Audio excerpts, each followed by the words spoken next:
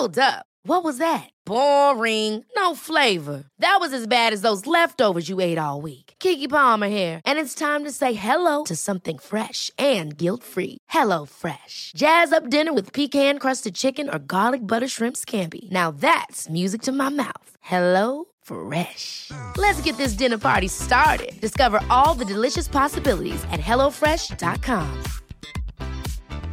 Planning for your next trip? Elevate your travel style with Quince. Quince has all the jet-setting essentials you'll want for your next getaway, like European linen, premium luggage options, buttery soft Italian leather bags, and so much more. And is all priced at 50 to 80% less than similar brands. Plus, Quince only works with factories that use safe and ethical manufacturing practices. Pack your bags with high-quality essentials you'll be wearing for vacations to come with Quince. Go to quince.com/pack for free shipping and 365-day returns. Lifted in towards Crouch. Centre backs attacked it. Johnson. Worth a go! Oh! What a stunning goal! Glenn Johnson with an absolute beauty. His first at Pratton Park and one he'll never forget. For close to 2 decades, he operated as a fullback at the highest level. Melchiot's up there. Johnson! There's no keeping them down. Coming through West Ham's youth ranks, being the first signing of the Roman Abramovich era, and playing under some of the managers we most associate with the Premier League, Jose Mourinho. I'm very happy with the attitude. Rafa Benitez. I have to talk about facts. Brendan Rodgers. This was an opportunity that I felt was too good to turn down. Mark Hughes. We're not playing badly the last 2 games. Kenny Dalglish. You'd be disappointed if I wasn't, please.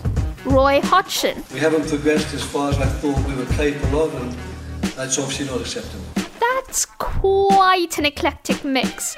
And so how does a role change under these contrasting managers? How did being a fullback evolve during his career? Former Chelsea, Liverpool and England international, Glenn Johnson will be working between the lines with me today. Borini moving into the centre forward position. Here's Glenn Johnson, and he has a cracking goal! That is superb! Glenn Johnson joins in the fun. It's 3 for Liverpool. Glenn, fullback used to be quite an unfashionable job, but we've watched it evolve into one of the most important positions on the pitch. We've had Pep Guardiola, Jurgen Klopp, Julian Nagelsmann all talking about how you can now run a game from there. Over the course of your career, how did the demands of the position change? Well, it was obviously the start of the era when it, like you say, when it was changing in terms of, before my time, for example, fullbacks were pretty much centre halves playing at fullback, if you know what I mean. You know, they didn't want to go forward; they just wanted to defend, and that's almost brought up to sort of win the ball and then give it to the winger. But then, with players that I played with and watched growing up, you started to see that change, and you naturally become better players on the ball, and you have more desire to be a part of the game than just to defend, if that makes sense. What do you think sparked the different changes? I think just like anything, certainly in sport, when the margins are so fine that everyone's always looking for angles or, areas to get one up on their opponents or to be ahead of the game. And obviously, look, we had Cafu and people like that to watch that were also getting forward, more so just Brazilian football, to be honest. And I just think it's a natural progression within the sport. And then by doing so, players, like I said earlier, they become better on the ball. They get used to playing in certain positions. For me, for example, I was a striker as a kid, like most players are, to be honest. And then, the better people, you become better on the ball by playing in those areas than just being brought up as a centre half, if that makes sense. Yeah. Like you said there, I find very few players that I speak to actually started out in the game thinking that they wanted to be in any of the defensive positions. Yeah. How did you, over time, convince yourself that actually I can be quite offensive here and I can carve out a career for myself in this position? Because when you've convinced yourself, like growing up and when you get into an academy that you want to be an attacking player, it's quite hard to shift your mindset that young. Yeah, you're right. Yeah, Look, I think every kid coming up in the playground wants to be the next goal scorer or whatever, and that's where it's always fun scoring goals and stuff like that, which is why most players start out as strikers. But for me, I was at West Ham as 14-year-old kid still as a striker, and then it wasn't until one day one of the centre halves got injured. We had no subs, and I was just the first one that said, "Look, I'll play there, no problem." And I actually played really, really well. And then I was like, "Well, let's try that again." So then I sort of started there again the week later, progressed really well, and they was happy with it. But for me, it was kind of like it's a bit boring, if you know what I mean, because I knew I was better technically than just to play centre half. So I was kind of a bit like I used to end up doing stuff for the fun of it. That would be risky just because it'd keep me on my toes because I was a bit bored, if that makes sense. But obviously when I got a bit older and near the first team, of course they didn't want to, the first team didn't want to put me as a young 16, 17-year-old kid into the Premier League as a centre half. So naturally they pushed me as a right back. And that was pretty much the first time I played right back. But because of the tacking instincts, like I just mentioned, you naturally, you've got the license on the sides to go up and down because you're not the key one in the centre of the park that's going to obviously expose all the space. So to get forward with that natural instincts as fullbacks kind of suited me from the beginning. Now, you had the natural instinct to be offensive, but did certain managers want you to curb that considerably, or have you felt through your career that you did always have that license? It's a bit of both. There'd be times when I spent more of my game as a winger than I did as a fullback. And you'd watch like the newspaper reports the week later, and they're hammering you because they're saying you're just out of position the whole time and this and that. But it was really that it was those people with those comments that were well behind the sport, because I was only out of position if you're looking at a certain formation. If we've got the ball, we make our own formation. You don't have to stay at right back and play a football match from there. You can. So they was just sort of almost like dinosaurs, really watching it. But with managers themselves, a lot of them were encouraging because if the ball's on my side, even with the oldest way of looking at football, then the left fullback should be back in position. So I've got the license to go. So a lot of managers were encouraging, pushing you forward.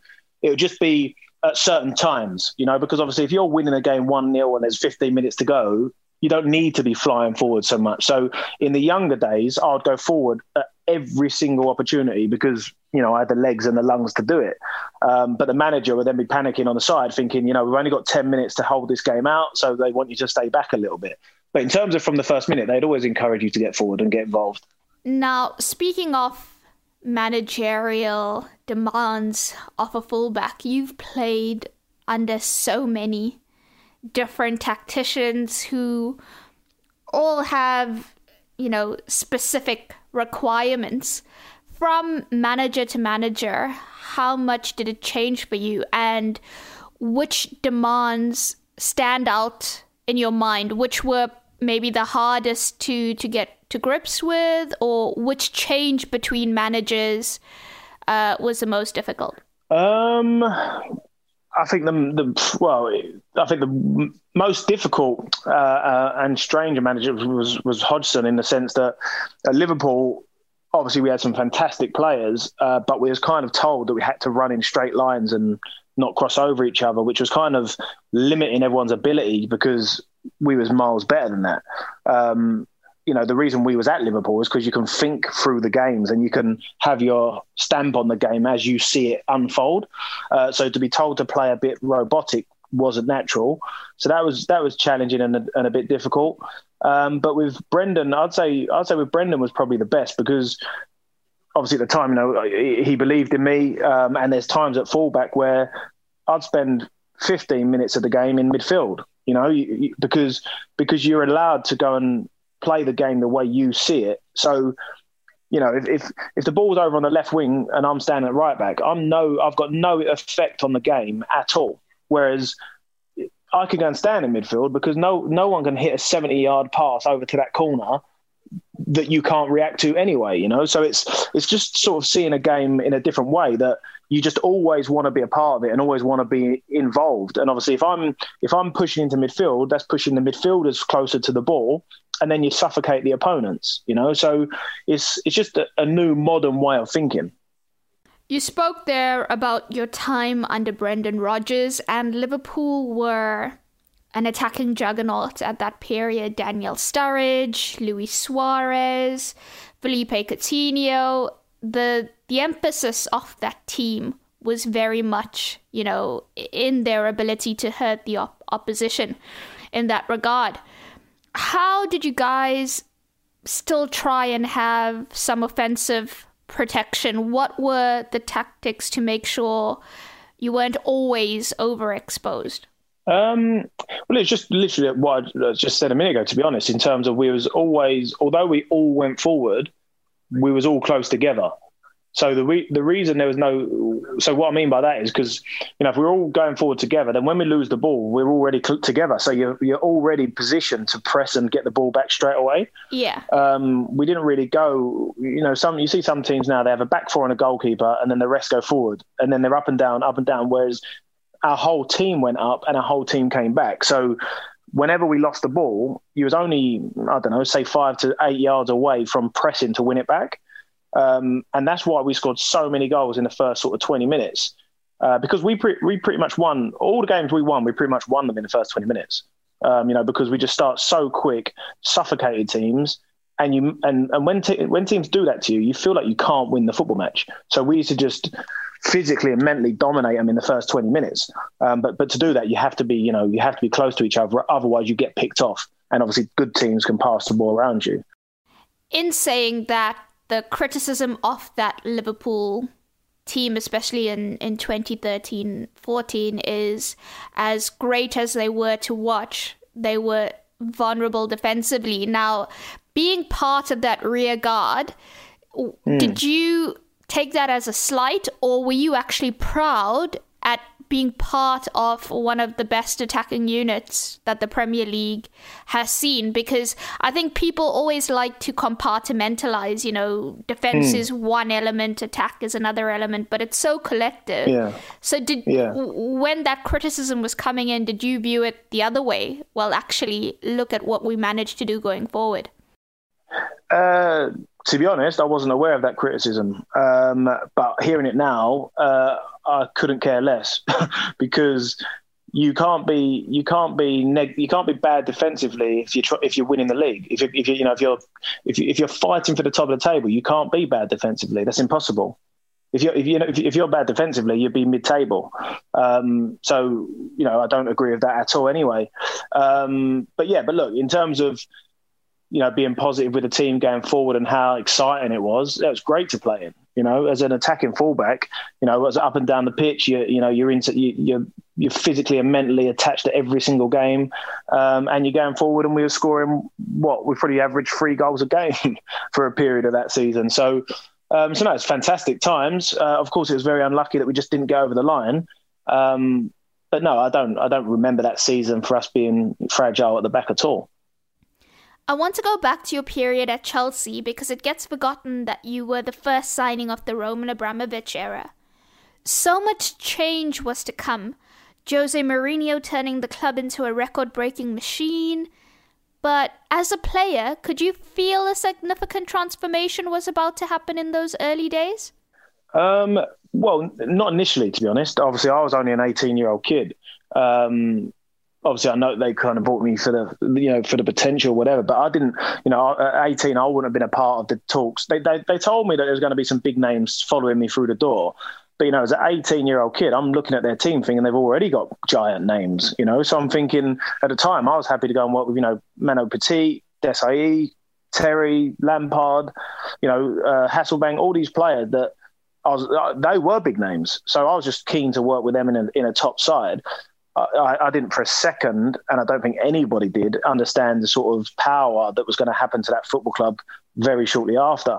But, you know, after that, you know, they was just buying all the best players in the world. It was fantastic. And the standard of training was obviously incredible. It was, like you say, we just broke record after record. No, our group is a special group.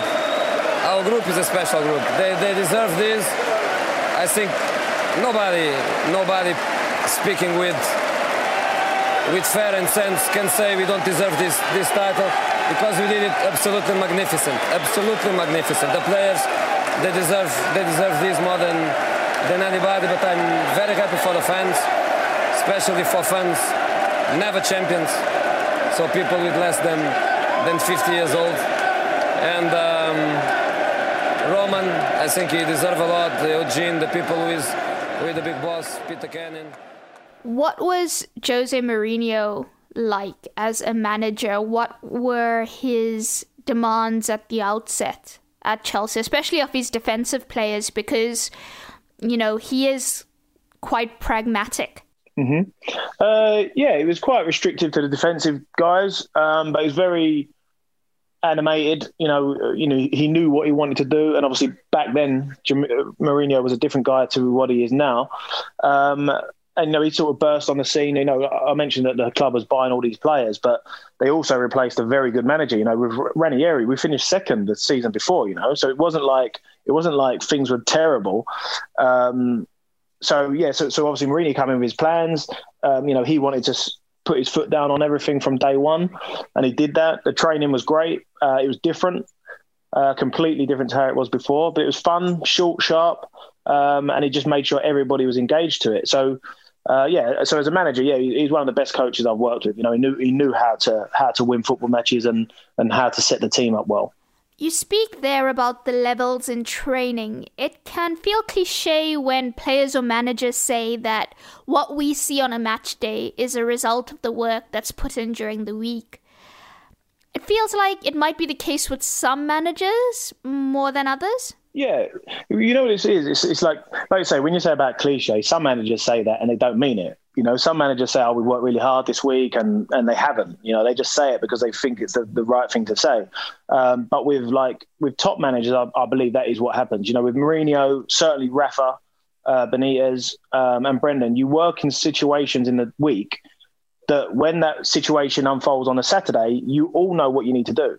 So that's when you start to, because sometimes, don't get me wrong, there can be times, because you don't do it too long in the week, because it can be boring. It can be a bit mundane in terms of if he goes there, you do this and whatever, and it can be a bit boring, but you know why you're doing it. And then come a Saturday, when that certain scenario unfolds and you win the ball back quickly and you might create a chance, then you start to believe in the manager's thoughts and say, that's why we're doing it. It can it takes time for the managers to win their sort of views over. But top managers, when they get it, it makes a big difference. And then, like you say, when you're playing with top players, some of the best players in the world, of course, you're not going to be threatened by much at the weekend if you're used to training with them every day in a week. You mentioned there about, managers being able to, in a session, sort of prime for what's going to happen on a match day.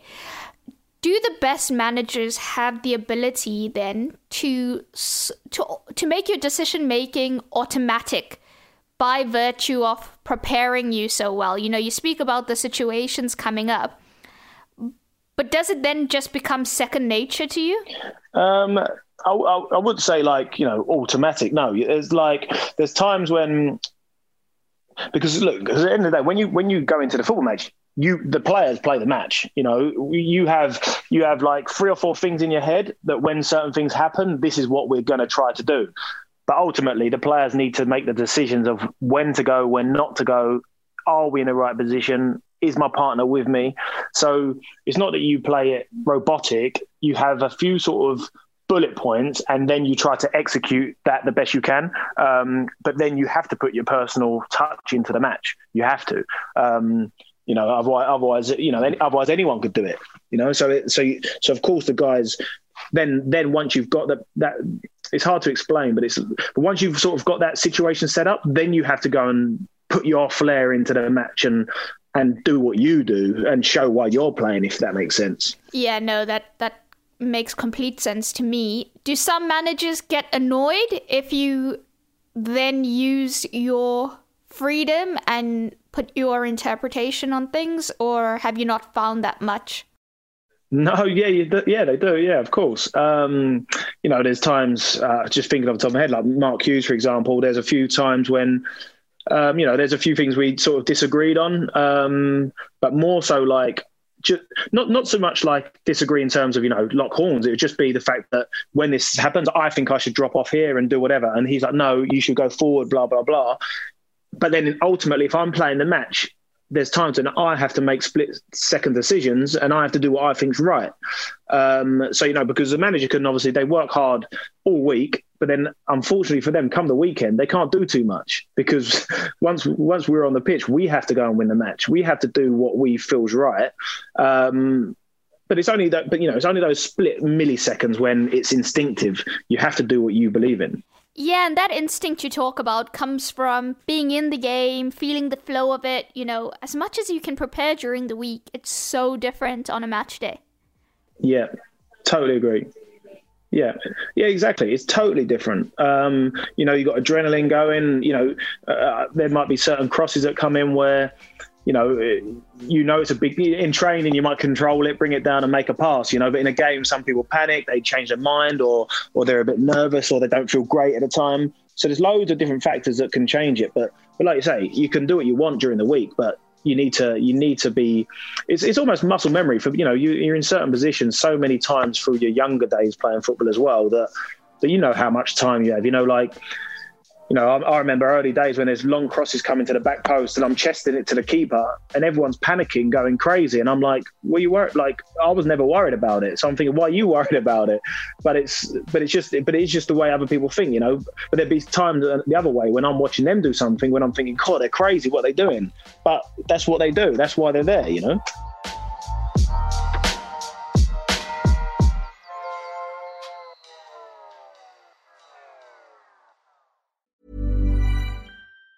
Planning for your next trip? Elevate your travel style with Quince. Quince has all the jet-setting essentials you'll want for your next getaway, like European linen, premium luggage options, buttery soft Italian leather bags, and so much more. And it's all priced at 50 to 80% less than similar brands. Plus, Quince only works with factories that use safe and ethical manufacturing practices. Pack your bags with high-quality essentials you'll be wearing for vacations to come with Quince. Go to quince.com/trip for free shipping and 365-day returns. Hiring for your small business? If you're not looking for professionals on LinkedIn, you're looking in the wrong place. That's like looking for your car keys in a fish tank. LinkedIn helps you hire professionals you can't find anywhere else, even those who aren't actively searching for a new job but might be open to the perfect role. In a given month, over 70% of LinkedIn users don't even visit other leading job sites. So start looking in the right place. With LinkedIn, you can hire professionals like a professional. Post your free job on linkedin.com/achieve today. Ever catch yourself eating the same flavorless dinner 3 days in a row? Dreaming of something better? Well, HelloFresh is your guilt-free dream come true, baby. It's me, Keke Palmer. Let's wake up those taste buds with hot, juicy pecan-crusted chicken or garlic butter shrimp scampi. Hello Fresh. Stop dreaming of all the delicious possibilities and dig in at HelloFresh.com. Let's get this dinner party started. When you need mealtime inspiration, it's worth shopping Kroger, where you'll find over 30,000 mouth-watering choices that excite your inner foodie. And no matter what tasty choice you make, you'll enjoy our everyday low prices, plus extra ways to save, like digital coupons worth over $600 each week. You can also save up to $1 off per gallon at the pump with fuel points. More savings and more inspiring flavors make shopping Kroger worth it every time. Kroger, fresh for everyone. Fuel restrictions apply.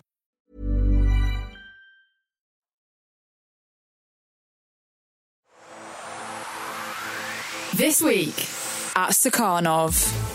On WrestleMe, Mark Haynes has been telling me about the world's tiniest man. Like you wouldn't remember that guy coming in. Flobbing in. Like a big pancake. Massive sort of soft biscuit. Are you sure he's 6 inches? Do you remember him? Do I remember him? Right, then he isn't 6 inches He's got a very unique body. You can also join me on the Luke and Pete Show, where me and Luke have been trying to come up with excuses for our poor hairstyle choices. Now, more than any other era of my life, I care less and less about what other people think. Yeah. It's unfortunate. I think we're at the time of life where we've probably got more disposable income than we had 10 years ago, and we don't give a shit about what anybody thinks, and that's how midlife crises begin. I buy this stupid thing. I've got a scooter now. I'm wearing a ponytail. All that and a whole lot more at Stakhanov.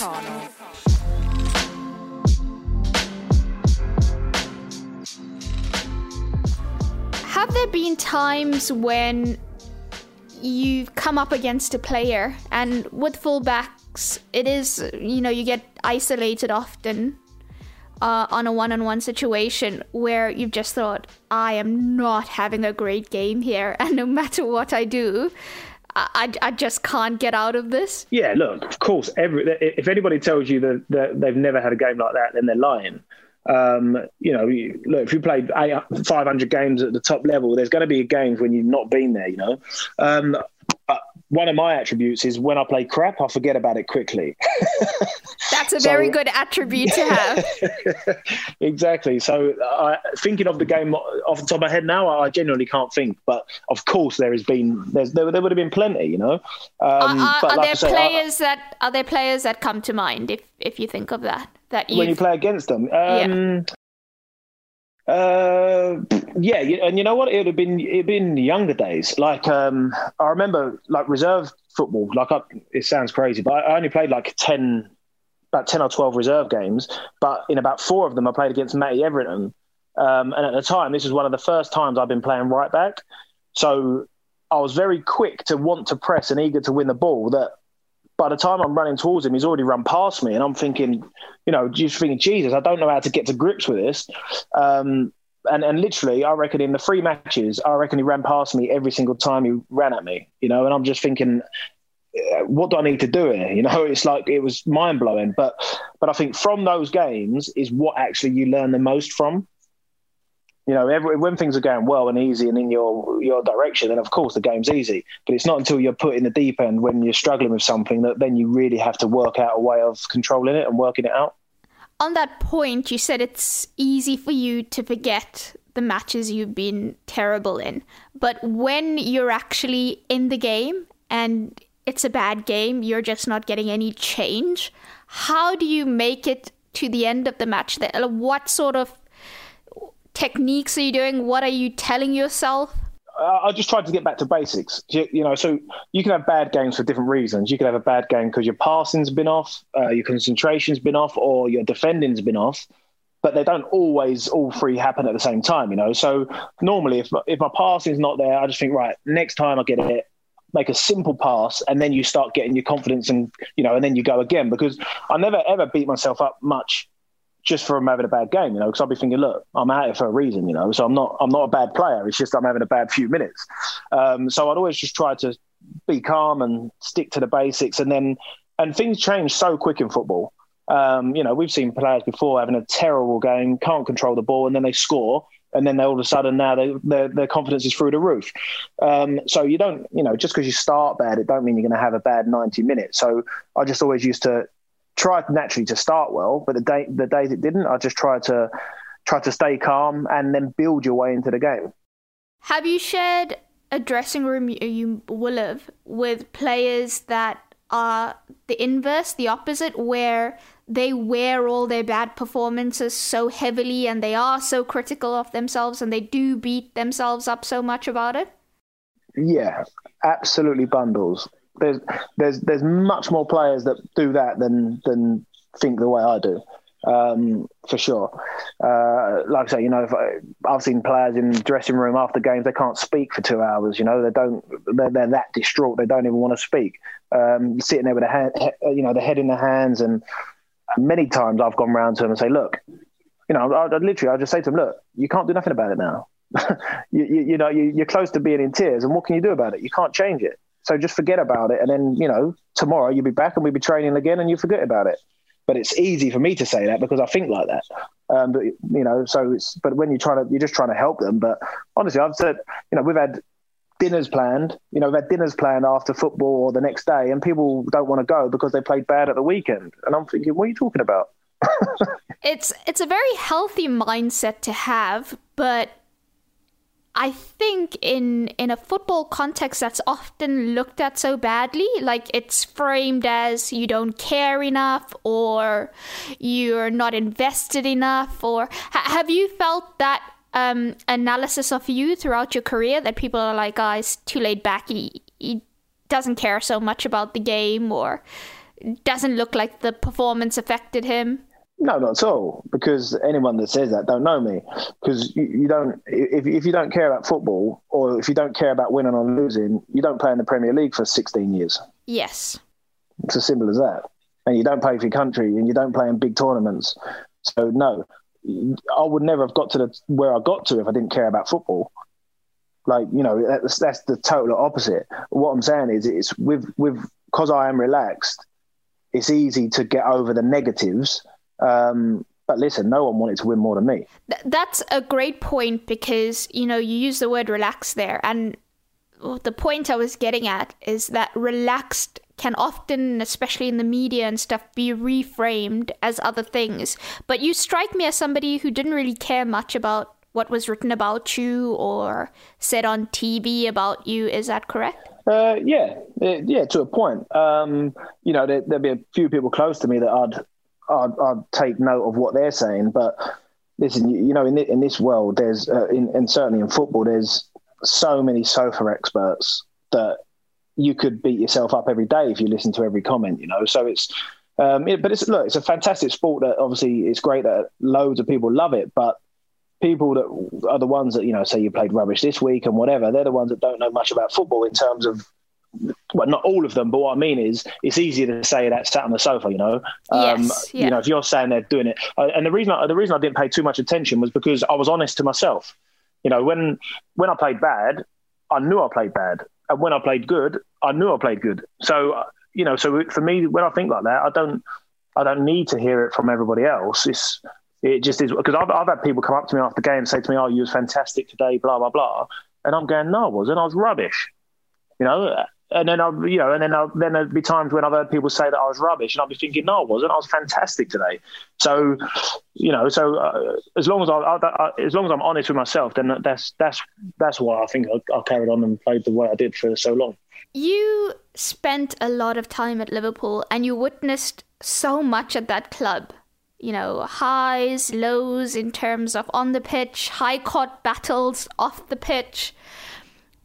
And then finally, the club have gotten to a point of success, you know, champions of Europe, champions of England. And after last season, I do not think anyone foresaw what happened in this campaign. And now, you know, the largest part of it is down to the crippling injuries they've had. But when you look at Liverpool now, having, you know, gone through that roller coaster with them, they've got stability. Do they risk that stability? Because there's obviously, as it is in modern football, there's a lot of noise at the moment. A lot of people saying, well, the manager should be questioned, his position should be under threat. But what's your reading of the whole situation? No, look, I think everyone... of course, right now it's different. But if we rewind 4 or 5 weeks, you know, the club's been rebuilt from the ground up. You know, like the last season, for example, we were selling some of the best players in the world and replacing them with no one near their level. So the club was going the wrong way. Obviously, there's the fights with the owners. So, no, these owners have come in and been unbelievable. They've built the club back up from the foundations. So the club now is going to remain competing for an awful long time. And they deserve a lot of credit for that. The manager should not be under the microscope right now. At that level, I think it's just the fact that they've been performing so perfect for so long that the minute that they're not, of course, you know, everyone wants to comment on it and jump on their back. Of course, the 6 home defeats is well, I don't know what you say about that. It's just crazy. But no, look, I think the manager's not going to be, he shouldn't be under pressure. Anyone saying that he should be looked at, I disagree. They've just had way too much bad luck at once. I think they will need to sign a few more players to freshen it up. Because, you know, as people have known for a while, that they do heavily rely on the front three to score goals. And when they're not, of course, they struggle. And then you have that multiplied with the 19 partnerships at centre half, injuries to all their key men. If any team in the world, City, if you have that many injuries and in key positions, you feel the pain and you feel the struggle, and it's hard to maintain that level of performance. But I think, look, it's a blip. They will bounce back. I'm sure they'll do something about it at the end of the season, and then come next year, I think they'll be right back competing. As a player, how taxing is it when everything feels like it's just conspiring against you, like it's going wrong? The injuries, you feel like you're not getting the luck of the bounce with the ball in games, all these things. How difficult is it to sort of push through all of that and still try and perform to what you expect of yourselves? Because I think a lot of those players might be hurting that they can't actually give their 9 out of 10s and 8 out of 10s anymore. It's not coming. Not that they don't want it to come, but just for a variety of reasons, it's not there. Yeah. Well, it is hard and frustrating. Every player out there wants to go and perform the best they can every week. And normally, if you perform the best you can, you win. So when things, it could be anything. All of a sudden the defender's trying to block a shot and it's hitting him and going in, and it happens next week and the week after. And like you say, you think, geez, I'm in the right position. What can I do? And there's times when people are shooting and it's getting blocked, or it's hitting the post, or you're missing the target. You just got to try and believe that what you're doing is correct and keep doing it, because there will be a time that probably you least expect it, when things just do start to fall into place. I think some people and some managers can react to every negative performance too quickly, because there's sometimes you do play well and you do lose. That's the sport that we're in. You don't always have to sort of change it or look for the answers. Sometimes that's just sport. But certainly when a lot's going against you, like you say, it's tough, because you feel like you're there and you're putting the right effort in, but you're just not getting the results, which is frustrating. On that note, you spent so long at the elite end of football. There'll be quite a few young up-and-coming players listening to this. Is there anything you've picked up from your career that you'd like to pass on to them? No, I'd just be like, I just want them to enjoy it. I think obviously to be at a top club is it's a fantastic achievement. But I've seen a lot of young kids at top clubs that didn't go on to do too much.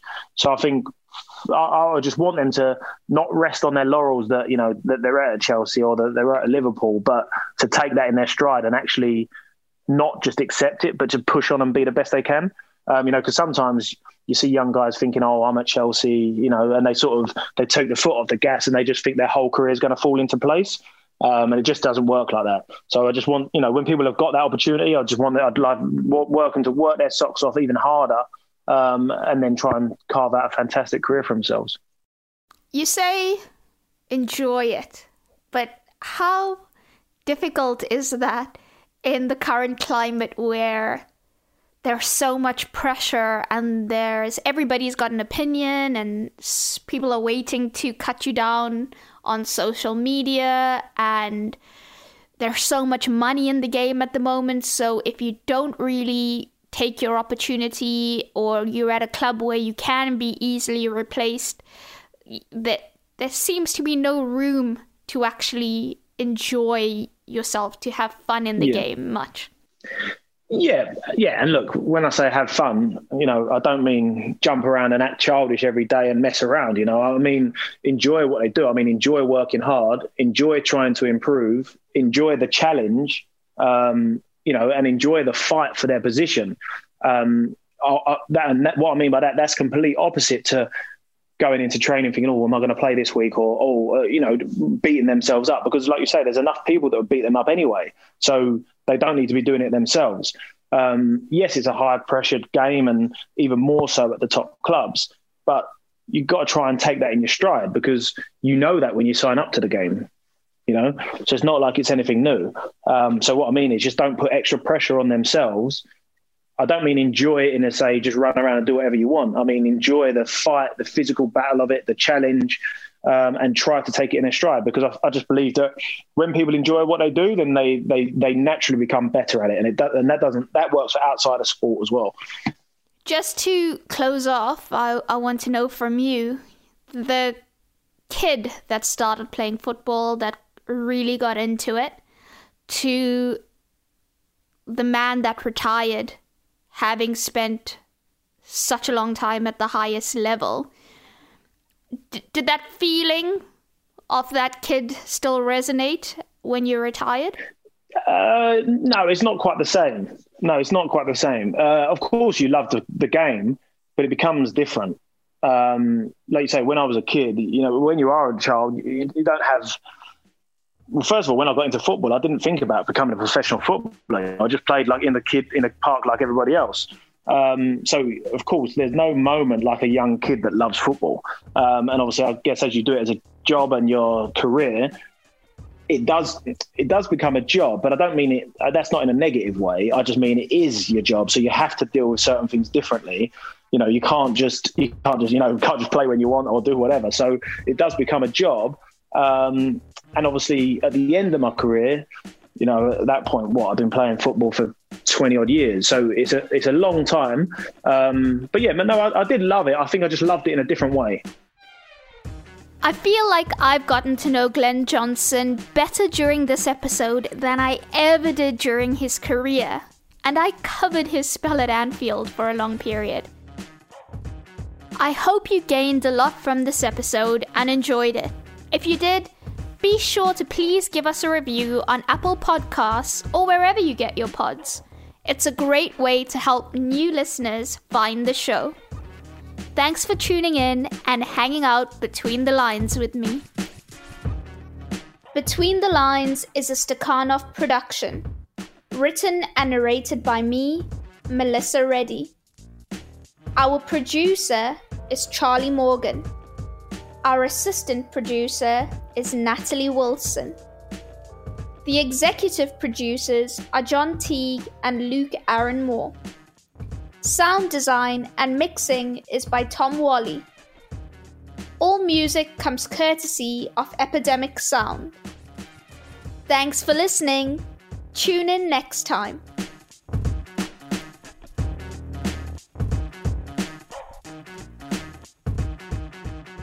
This was a Stakhanov production and part of the Acast Creative Network.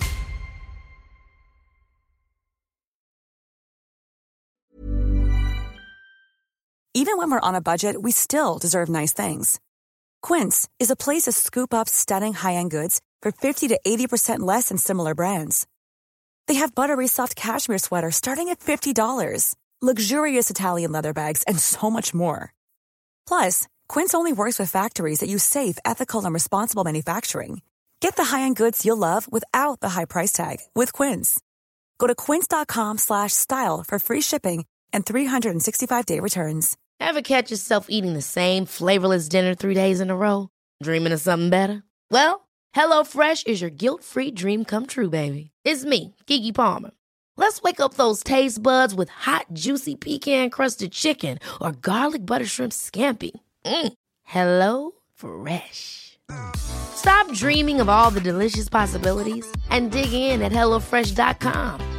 Let's get this dinner party started.